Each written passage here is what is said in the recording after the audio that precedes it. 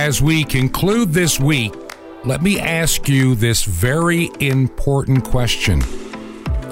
Do you feel that God is calling you to do something for His kingdom? This is Truth to Ponder with Bob Bierman. As I sit here before this microphone today, there's a lot of stuff that I really want to share with you. This has been quite a week of programs for those that listen to the 5 days a week of Truth to Ponder on radio and or as a podcast. And I know that come the end of the week on Friday, we get a bit of a different audience. We're heard in a few other places over the weekend. So on this, what I call the weekend edition of Truth to Ponder, I want to sum up some of the things I talked about. Just take a moment to do that very quickly. Things we talked about this week. We're going to move a lot more away from just doing news stories, as I've mentioned before. I think that the time has come to empower people to get ready for the times in which we live, to ensure that we can do the things that God has called us to do. And in that light, we will deal with some news stories to bring you things maybe you didn't hear, or to kind of amplify a little bit in the light of God's Word, things that you have heard. And so what I'm trying to explain to you is that a lot of people right now wonder, what does God want me to do? We've just gone through this very difficult time. We're still going through it in much of the world, this pandemic of fear. And churches have been, well, they're not doing as much as they did before. I sometimes wonder if that is by design. One of the most important things, and we talked about it earlier, is we are going to have to build Christian community. Now, what I'm talking about when I say that, I'm not talking about everybody gathers out there in the wilderness and we live on some farm together. I'm not talking about that. That's not what I mean by developing Christian community. We can have our community wherever it is that we live. We just have to find a way to be connected. That's why one of the greatest gifts that Christ gave us is His church. And guess what? We are that. The living body of Christ is the church. It's not a building. It's not a place. It's not an auditorium. It's not a light show. It's not a band. It's not a choir. It's none of it. Those are extras. The living body of Christ are those that truly love the Lord, and they gather together as they can. Where one or two are gathered, there He is among you. So let's get a better understanding of maybe some of the issues we're having with the church today and with the things we need to be doing moving forward today. We need to build up that community of believers. In this modern age, too many churches, too many ministries, too many people rely on other platforms that may not be friendly to what you believe. We've watched, literally in horror over the past year, the rise of the tech tyrants and their ability to silence people on their platforms. Now, we can argue, is it a free speech issue or not? I'm not even going to bother wasting my time in that debate any longer. If you choose to be on Twitter, that is your choice. But when Jack Dorsey kicks you off, don't get mad and cry about it. Just go away. The same is true with Facebook. It's not a great place to debate the things of God. It's a horrible place. It's not a good place. It really doesn't work. I'm trying to think, over 12 years of using Facebook, have I ever persuaded anybody for the cause of Christ? Have I ever won anybody over to even conservative thought in a political spectrum? Of course not. People come in there ready to do battle, and you're not going to change their mind. It can be useful, but it's not where the church needs to move itself. During the pandemic, a lot of good friends of mine, and I think highly of them, Well, they use Facebook Live to conduct little worship services from their home or maybe one or two people at their church to keep connected. Early on, we didn't know what we were facing. And I understood that. I get it. We didn't understand. We know a lot more now. Another topic for another day. But I had one guy saying, I kind of like this, church of the Facebook, First Facebook something or other church. I don't like it. It's one thing to help keep us connected, but it can never replace the church.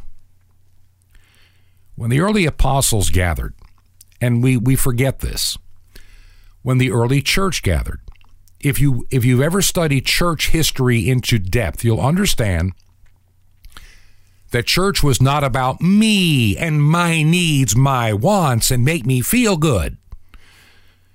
It was a time of worship. I've got somebody I'm going to be interviewing in the not too distant future, and I'm looking forward to it. I've got on my desk this book called On Earth as it is in Heaven.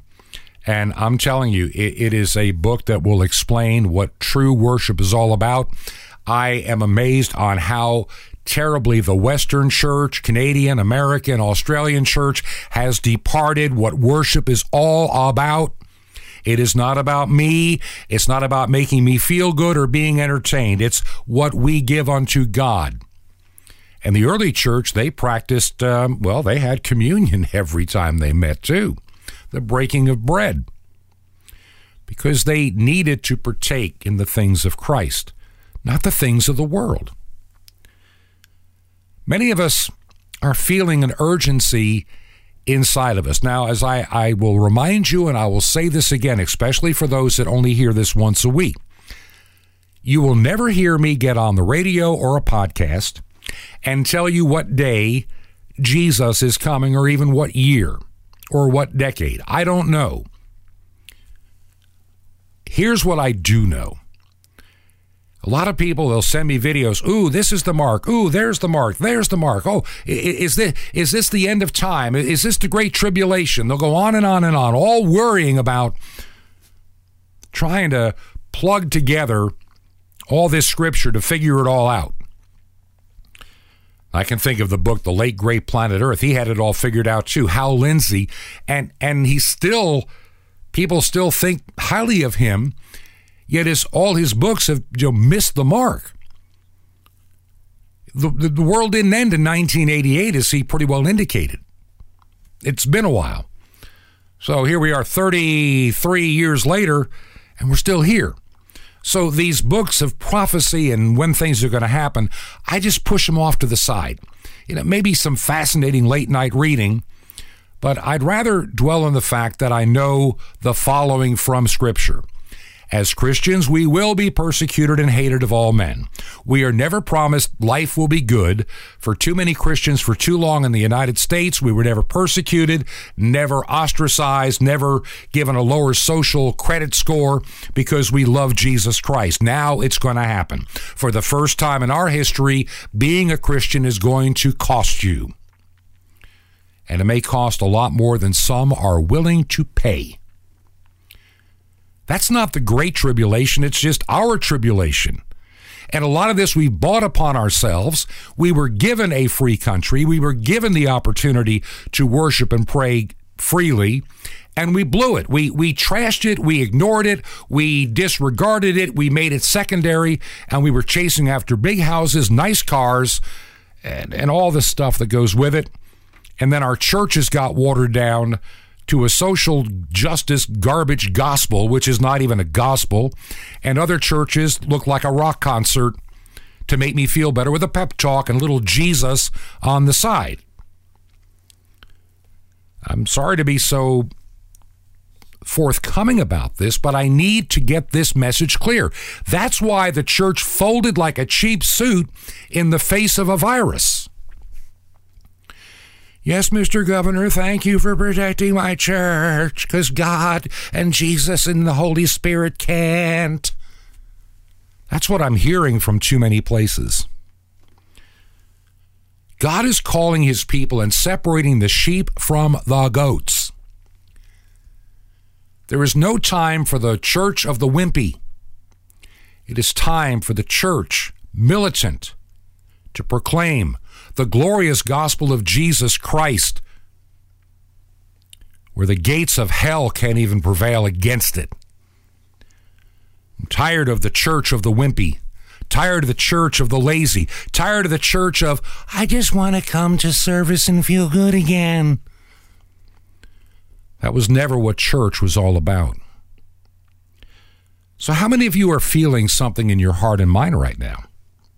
How many of you over the last several months, maybe even several years, have felt God saying, there's something to do, but what is it I'm supposed to do? I know I've been there before in my life. I've wept before God years ago and said, where do I go? Here I am, send me. You know, there's a wonderful part of Scripture. I want to read it to you. Now, this is from the book of Isaiah, and we are talking about chapter 6, and I'm going to begin at the first verse. And yes, I know some people much prefer the King James Bible version, but I'm going to read it out of the New American Standard. Believe me, as I've read both, this will make it for many people who hear these words for the first time somewhat clear. Verse 1, in the year of King Uzziah's death, I saw the Lord standing on a throne, lofty and exalted, with a train of his robe filling the temple. Now, this is a vision that Isaiah has. Seraphim were standing above him, each having 6 wings, with 2 each covered his face, and 2 each covered his feet, and with 2 each flew. And one called out to the other and said, Holy, holy, holy is the Lord of armies. The whole earth is full of his glory. And the foundations of the thresholds trembled at the voice of him who called out, while the temple was filling with smoke. Then I said, Woe to me, for I am ruined, because I am a man of unclean lips, and live among people of unclean lips. For mine eyes have seen the King, the Lord of armies. Let me stop right there. Think about that for just a moment. Put this into your mind, okay? He is seeing the vision of God's holiness and realizes he is living among the unclean people, the unclean lips, the unclean... In other words, the sinful world we're in today. Woe for me, for I am ruined. Well, then what does St. Paul say? Come out from among them and do not touch the unclean thing. Stop living in the world. Stop worrying about the world. Put your eyes focused firmly upon Jesus Christ. Stop worrying about how I'm going to survive day to day. Do what God gives you today. Let God take care of the rest.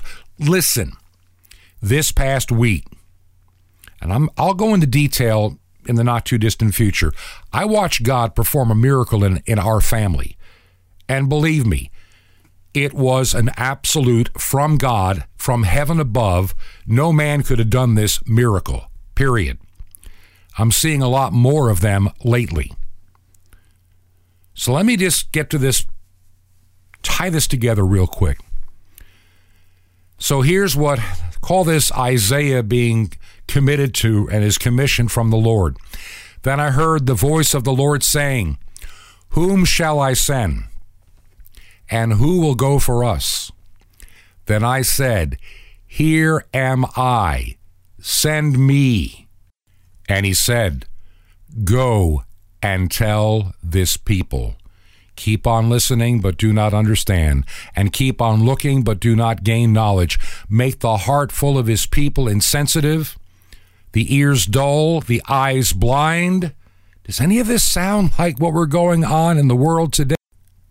Hear with their ears, understand with their hearts, and return and be healed. Then I said, Lord, how long? And he answered, Until, listen to this, until the cities are devastated and without inhabitant. Houses are without people, and the land is utterly desolate.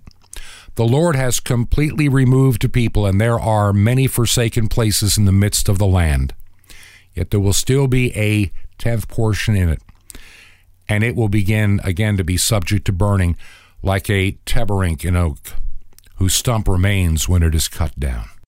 We're living in a time, my friend, where this world is totally imploding around us in ways that I've never seen before. This world has seen the Black Death in Europe, where a third of the population died. We have seen world wars. We have feared atomic war. And now we have been in prison with a virus. And we have people that are wanting to push God out.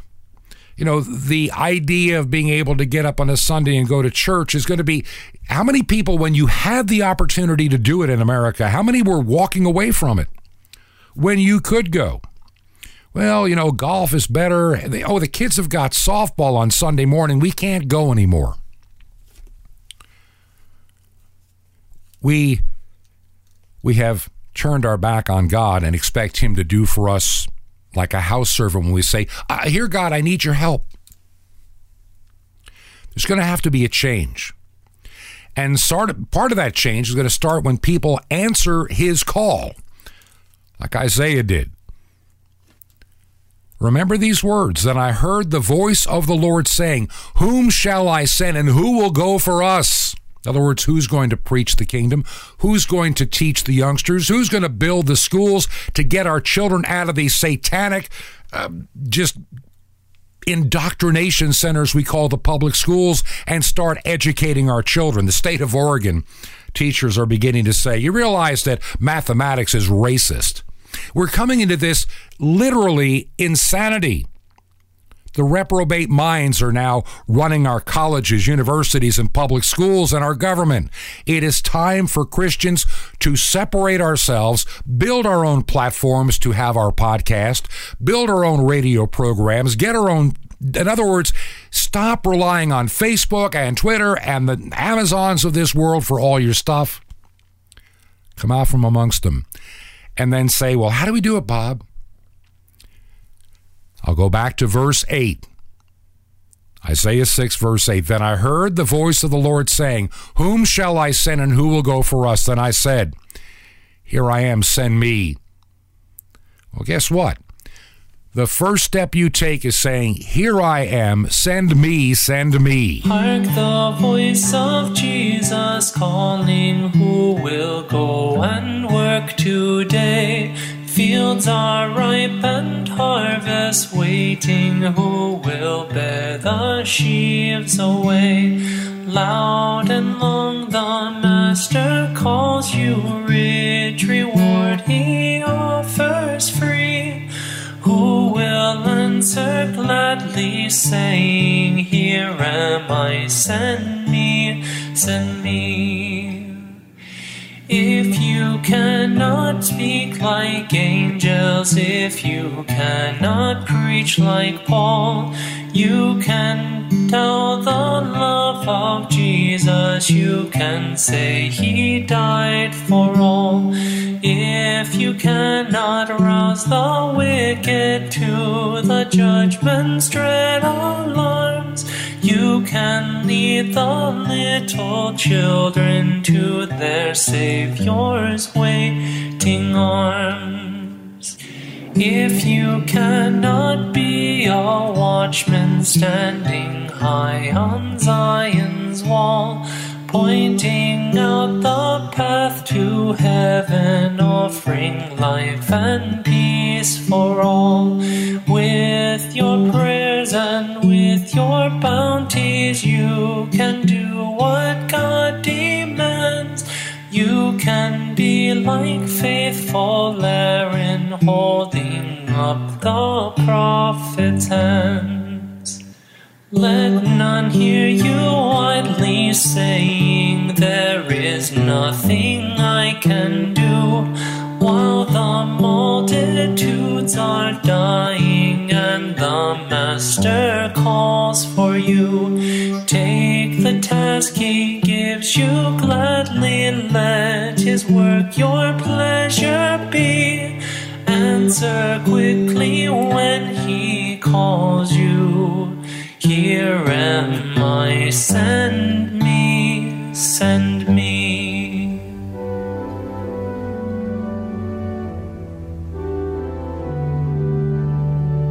In all honesty, that is one of the hymns that I can remember from my childhood.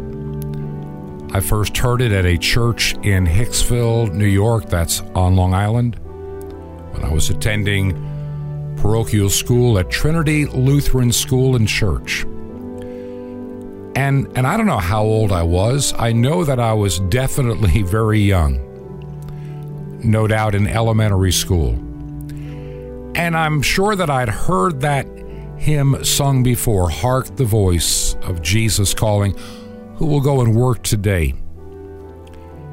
And for some reason, one Sunday morning, couldn't tell you when it was, somewhere in the middle 1960s, this young boy sitting in a pew,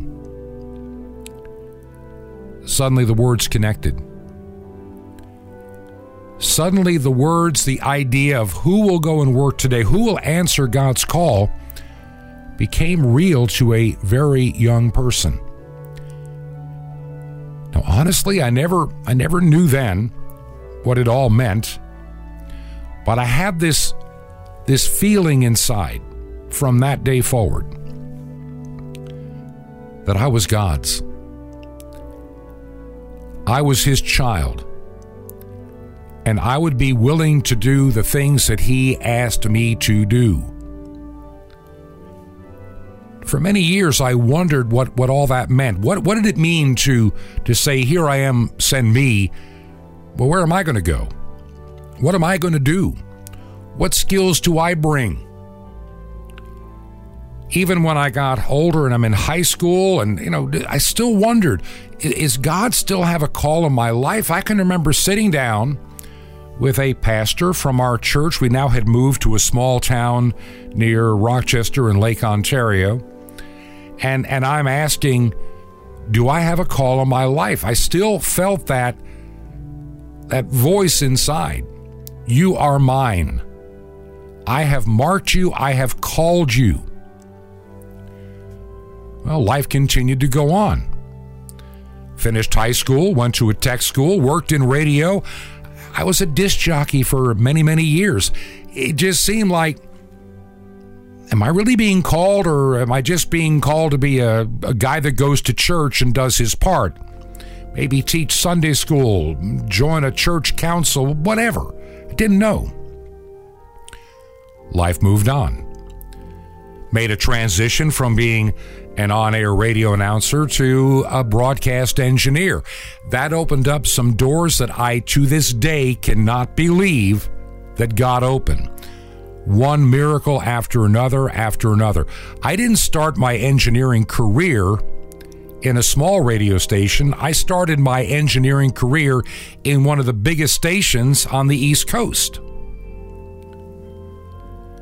But in time, that morphed into working for an equipment manufacturer and then a Bible college.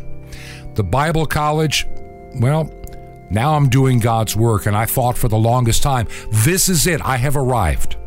I have finally met the calling God had in my life to build and develop Christian radio stations. In time, that was not it either.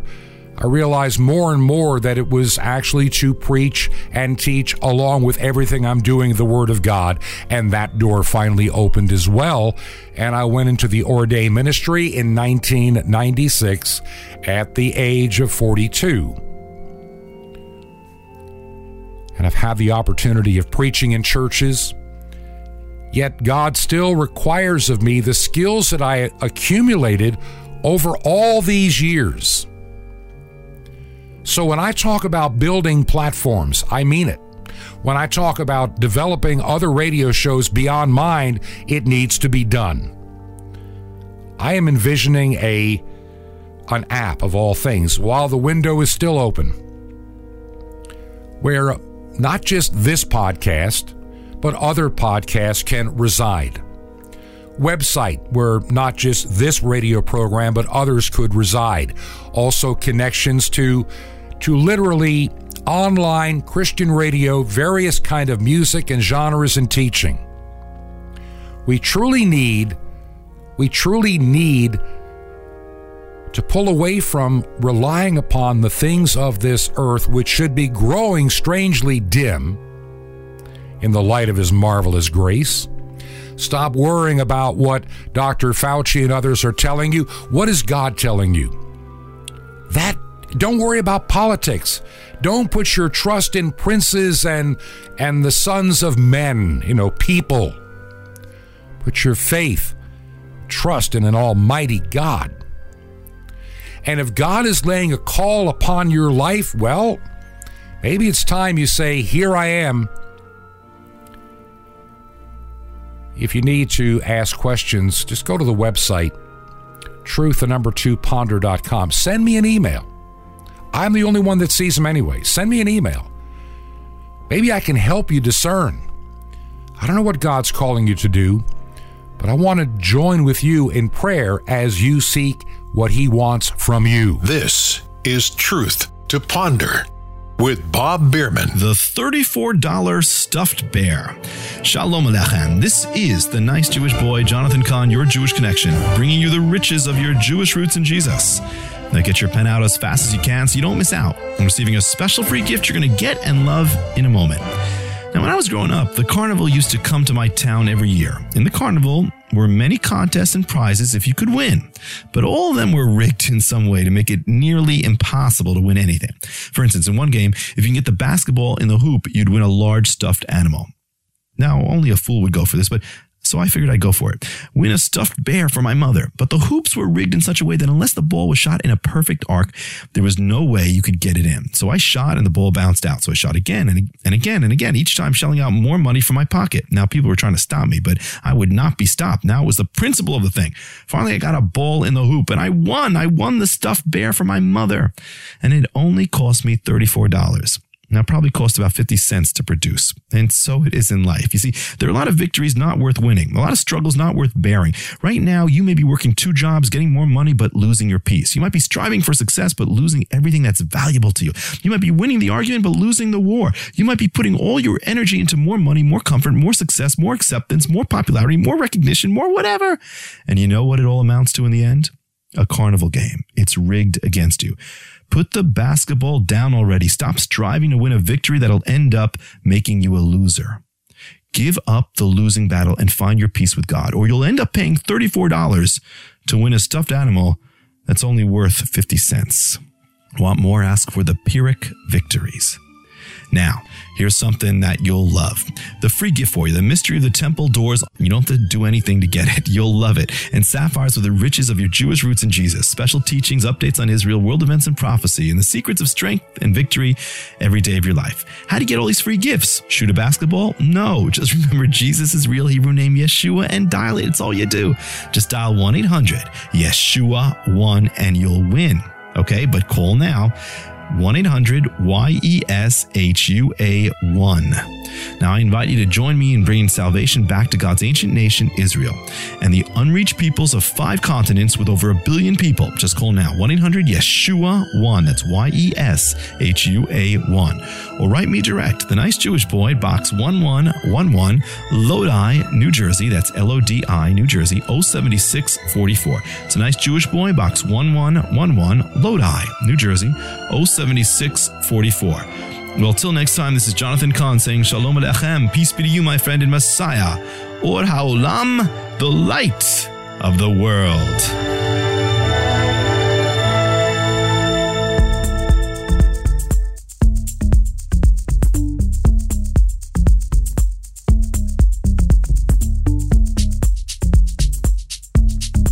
This is Truth to Ponder with Bob Bierman.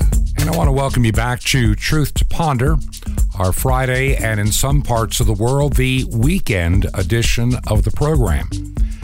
I know a lot of people, especially those that may listen to the Voice of Hope coming from Zambia and Africa, this is the only time of the week that you hear this program, even though in the United States, it airs 5 days a week, Monday through Thursday, and then the Friday and weekend edition, which you are also now hearing.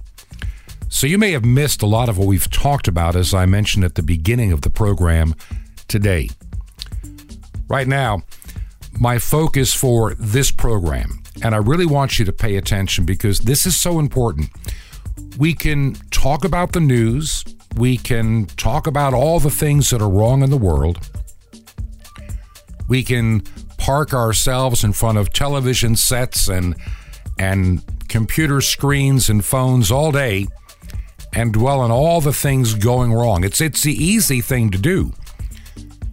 But as we've been highlighting all this past week, and for those listening now on the weekend, it is time that we who claim to be followers of Jesus Christ do something about it. We are called to bring hope and the good news of Jesus Christ to a lost and dying world. We're not called to sit around and complain about all the things that are wrong. The more time we spend doing that, the less time we spend, doing what God has called us to do. Real quick, if you're a new listener and you want to find out more, let me just let you know about the website. You can go to truth2ponder.com, truth2ponder.com. And if you believe in the work we're doing, why not drop a letter, a note, a card, something if you want to use regular mail. And our address here is 21 Berkshire, Berkshire, 21 Berkshire Lane. Add the number 263, our secure box. And we are currently up in Sky Valley, 2 words, Sky Valley, Georgia, zip code 30537. Love to hear from you. I want to share something in just a moment. And this goes back, it's hard to believe, almost, not quite, but almost about 4 years ago, 2017. And at that time, we were in Florida, and I was working somewhat part-time for one of the radio stations you hear this broadcast air, which is WRMI, doing engineering primarily. But I was also helping a mission church in Florida, and I was actually preaching on that particular Sunday. Now this message is about a character in the scripture called John the Baptist. And many of you have heard of him. He's the one that makes straight the way of the Lord. He was baptizing and calling people to repentance. Kind of what we're supposed to be doing today. In this year of the pandemic, this year of all the trials and tribulations, a lot of people have gotten slack in their fellowship and their church. And many people have allowed themselves to be subjected to the law of men, not the law of God, in dealing with all this. And this is something that is very urgent, that needs to be rectified. Now, we'll talk occasionally. I'm not going to be as much of a news program moving forward as we have been. But I want you to understand something extremely important. When it comes to the things of God, He always comes first. He is not subjugated to the will of men and even the laws of men. It's the other way around. And this may be one of the problems we have in the church. We have decided we know more than God. And thus we have a church in decline. Because I'm beginning to think that in some churches, the lampstand is gone. The Holy Spirit has left. And we don't even know what church is anymore. In some places, it's entertainment. In other places, it's all about social justice, climate change, and things that have nothing to do with the sacrifice Jesus made on the cross. So I'd like to share this short message that I gave to that church 4 years ago. And I think there's something in this message you need to hear.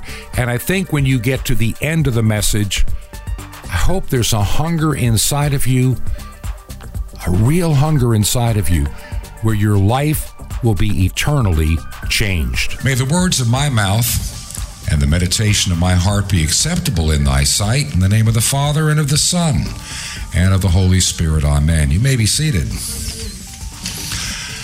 Well, I'm sorry we didn't have an opportunity to be with you last week. Got called out for the first time in the work that I've done at that radio facility out in Okeechobee. They had an urgent emergency in the wee hours of the morning, so off we went. And that's the first and hopefully the last time I will have to do something like that. I thought I retired from that kind of work, and I'm still doing it. Still getting bruised up, but I do kind of enjoy it. I just said, thank God you weren't preaching. You got that right. That would have been a real problem.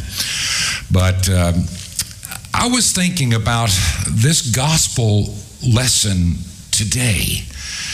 And when you wrap your mind around what is going on in the world, and you understand how Jesus begins his earthly ministry, during this brief season of Epiphany, we quickly go through his birth, which is Christmastide, and then at Epiphany, the manifestation of Jesus to the Gentiles, and we see him suddenly at the age of 12, and then the next time we see him is now. What happened during all these years? I mean, he was born, and then about a year or so later, as we now understand, we see the wise men met them in Bethlehem, and then they headed off to Egypt, and then from Egypt to Nazareth. There's also a miracle along the way. But the thing that is fascinating is they go to the temple in Jerusalem, as we learned about in these past Sundays. Jesus at age 12, disappearing in the crowd.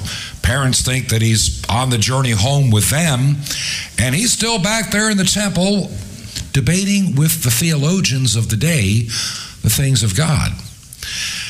And it's one of the most amazing bits of scripture to me, how Jesus treated his mother and father on this earth. Oh, don't you know I have to be about my Father's business? Remember that from last week? And now we suddenly jump forward, and he's 30 some odd years of age. I mean, when you think about it, we see the babe in Bethlehem, the toddler in Bethlehem, heading to Egypt. The next time he's 12, the age of a bar mitzvah, becoming a man, and suddenly in his 30s.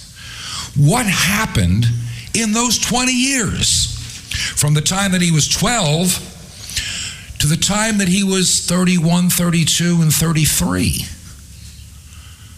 We don't know. All we know is that he apparently spent that time assisting his earthly father in Nazareth. That's all we know. The Bible is totally silent on a whole 20-year stretch of Jesus' life.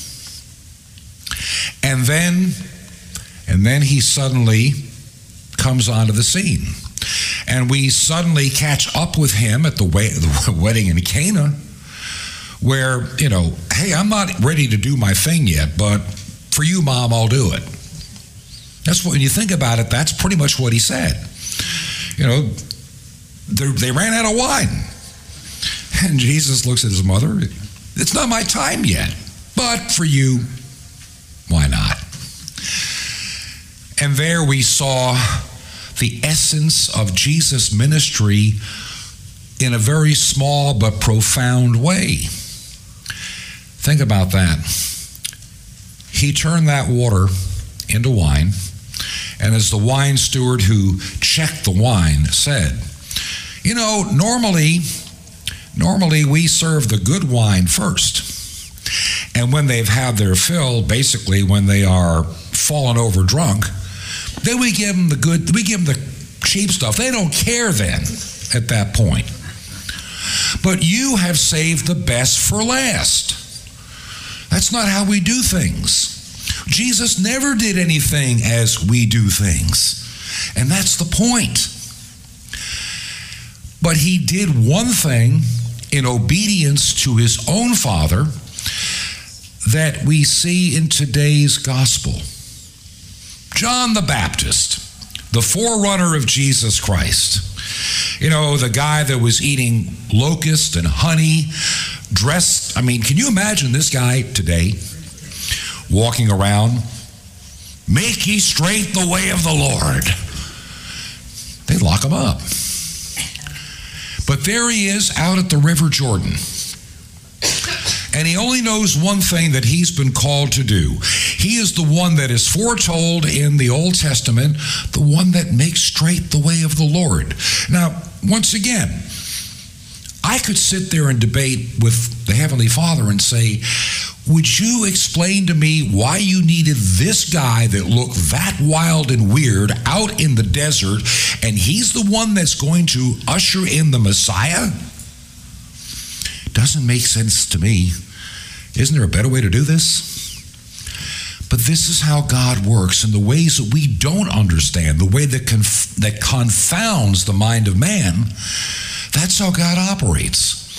He doesn't have to do things our way. He's going to do it his way. And when you begin to understand why he does the things that he does for our benefit, and then we see this little passage from today.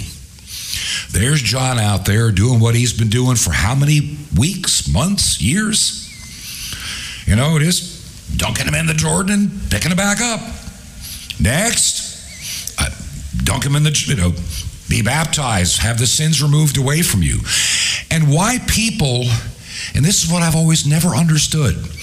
We read this passage. We know this guy looks like the lunatic fringe out in the desert. Yet people are flocking out there and allowing themselves to be baptized by this guy. Why? What did they know? What was being witnessed on their heart that they needed to submit to this cleansing, to this simple act? Martin Luther sums it up quite well, what baptism is. It's simple water mixed with the Word of God. And just incredible things happen. Incredible things happen. And so here comes Jesus on that day, heading toward the River Jordan. He's got his first couple of followers beginning to come together. This is the beginning of his calling. But before Jesus gets started, what's the first thing he does? He himself submits to being baptized by John. And even John, who understands inside, this is the Agnus Dei, the Lamb of God. This is the Messiah, whose shoes I'm not even worthy to untie or tie. And if anybody, I should be baptized by you, not me.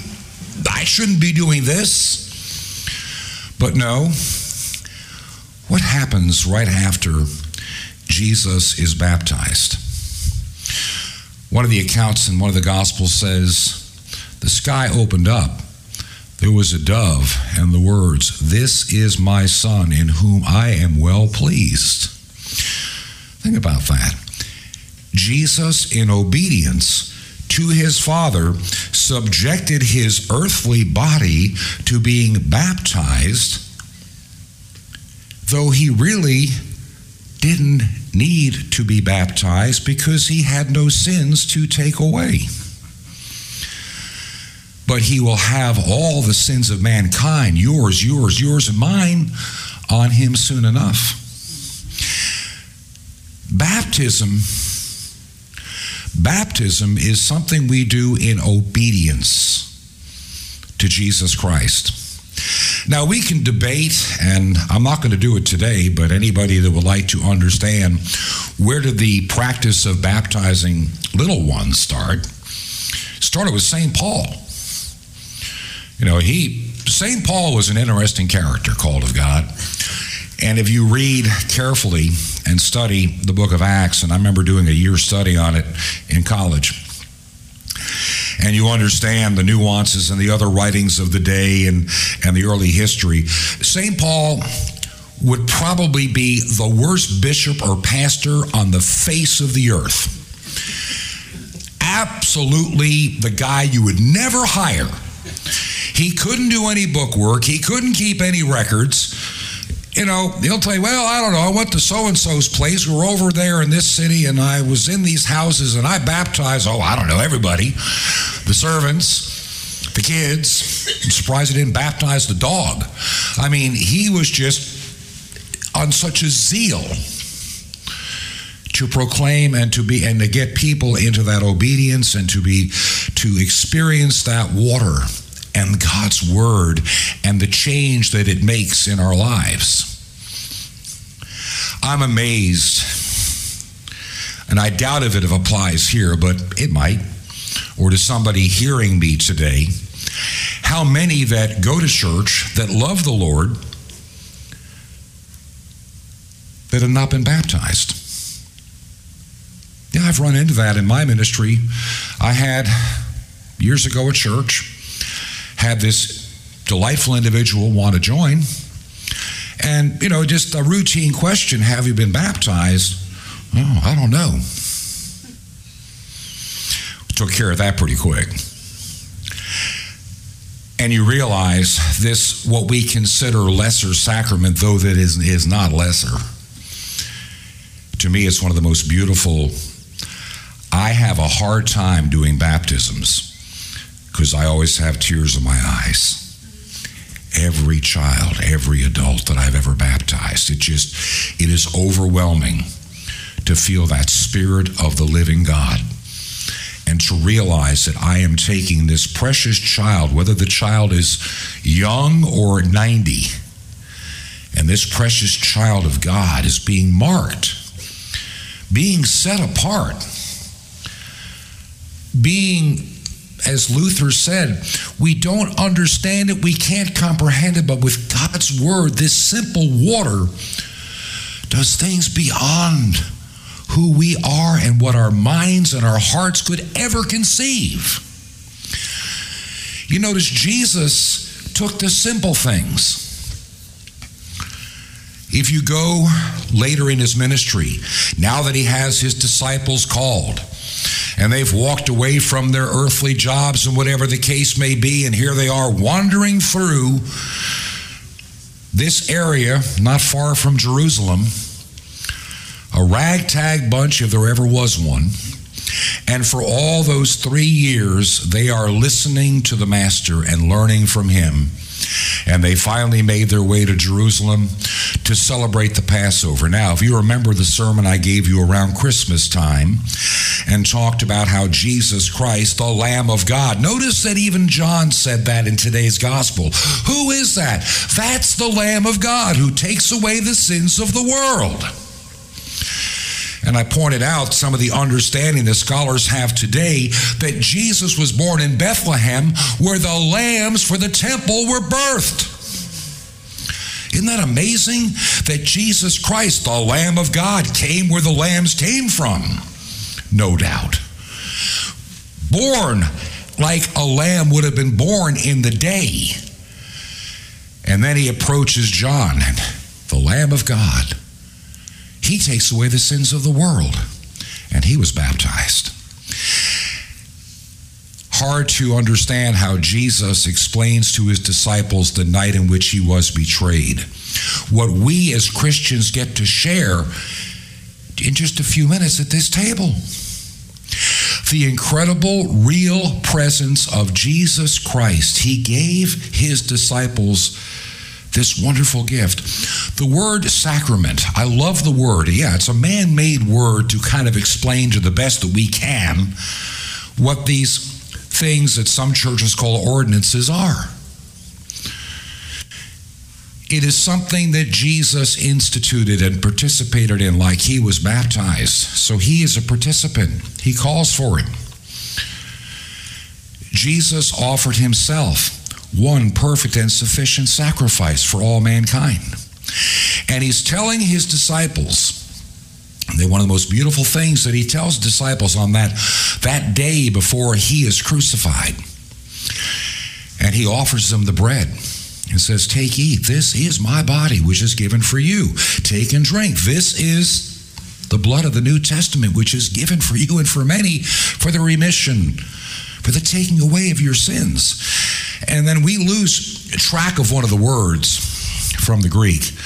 When he says, do this in remembrance, we kind of say, okay, that's a memorial. Not exactly. It goes one step further. That word really brings us to bring into today those things of the past. We transcend time.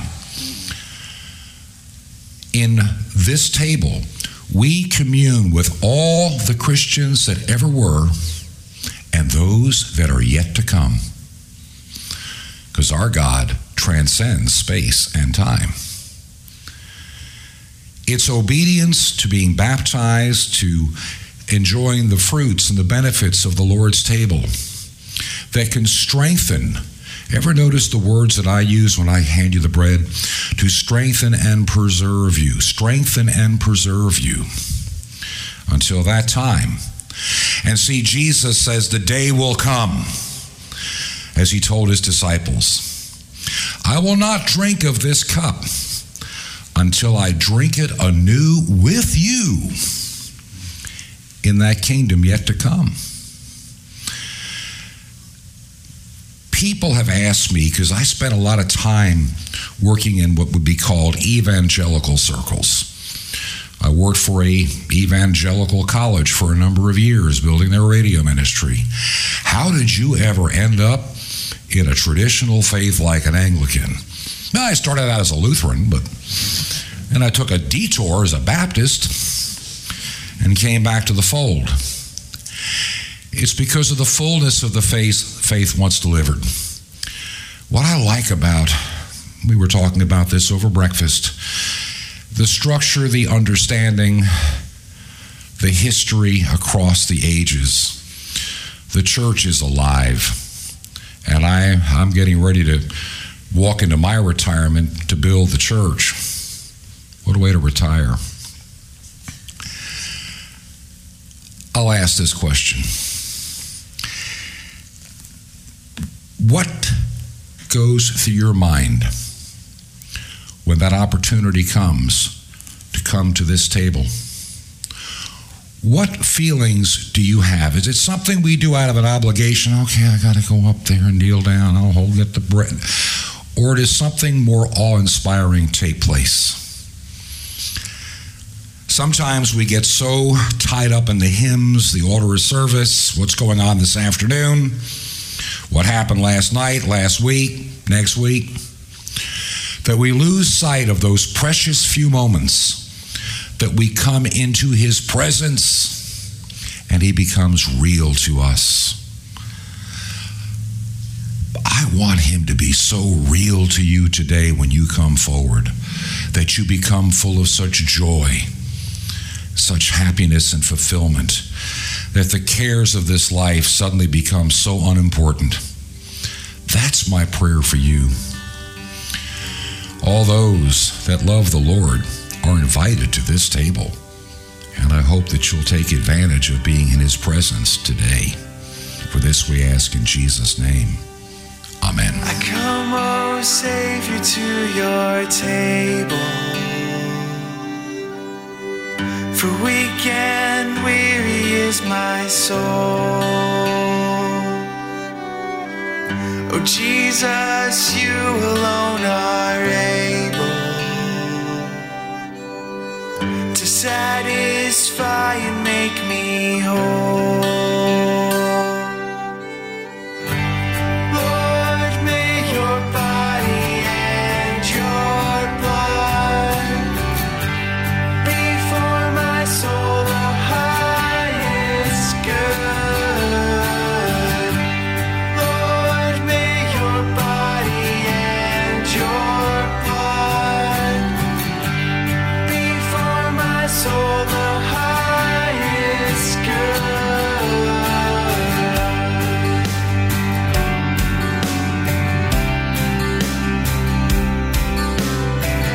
Unworthy though I am, oh Savior, because I have a sinful heart.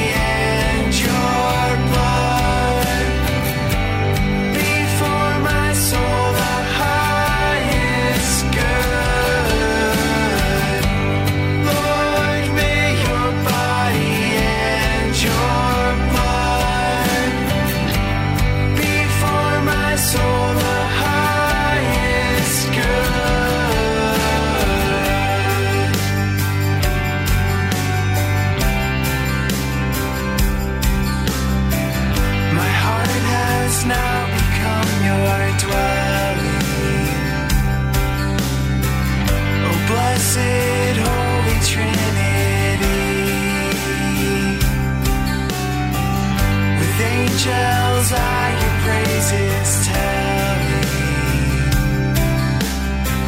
shall live in joy eternally. Lord, may your body and your blood be for my soul the highest good. Lord, may your body and your blood be for my soul the highest good. Truly hope that our time on today's program has been a blessing for you. Maybe you learned something. Maybe God is speaking to your heart. There's a lot we need to be doing in the days and weeks ahead. No doubt in my mind about that.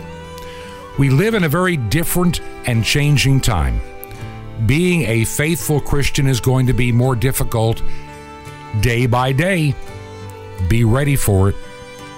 I really need to see this radio program grow. I want to see things that we can do to have other platforms not relying on the tech tyrants so we can share the good news, the gospel of Jesus Christ. And we can worship again in spirit and in truth and in His presence. It's not about us, it's about Him. This program has been a blessing to you. Would you consider financially supporting it? The airtime is what we're paying for on shortwave. You can make a check out to Ancient Word Radio and mail it to 21 Berkshire, Berkshire, 21 Berkshire Lane, number 263 in Sky Valley, Georgia, 30537. This has been Truth to Ponder with Bob Bierman. To find out more, visit our website, truth2ponder.com. That's truth2ponder.com. Truth to Ponder, shining the light of truth in a darkening world.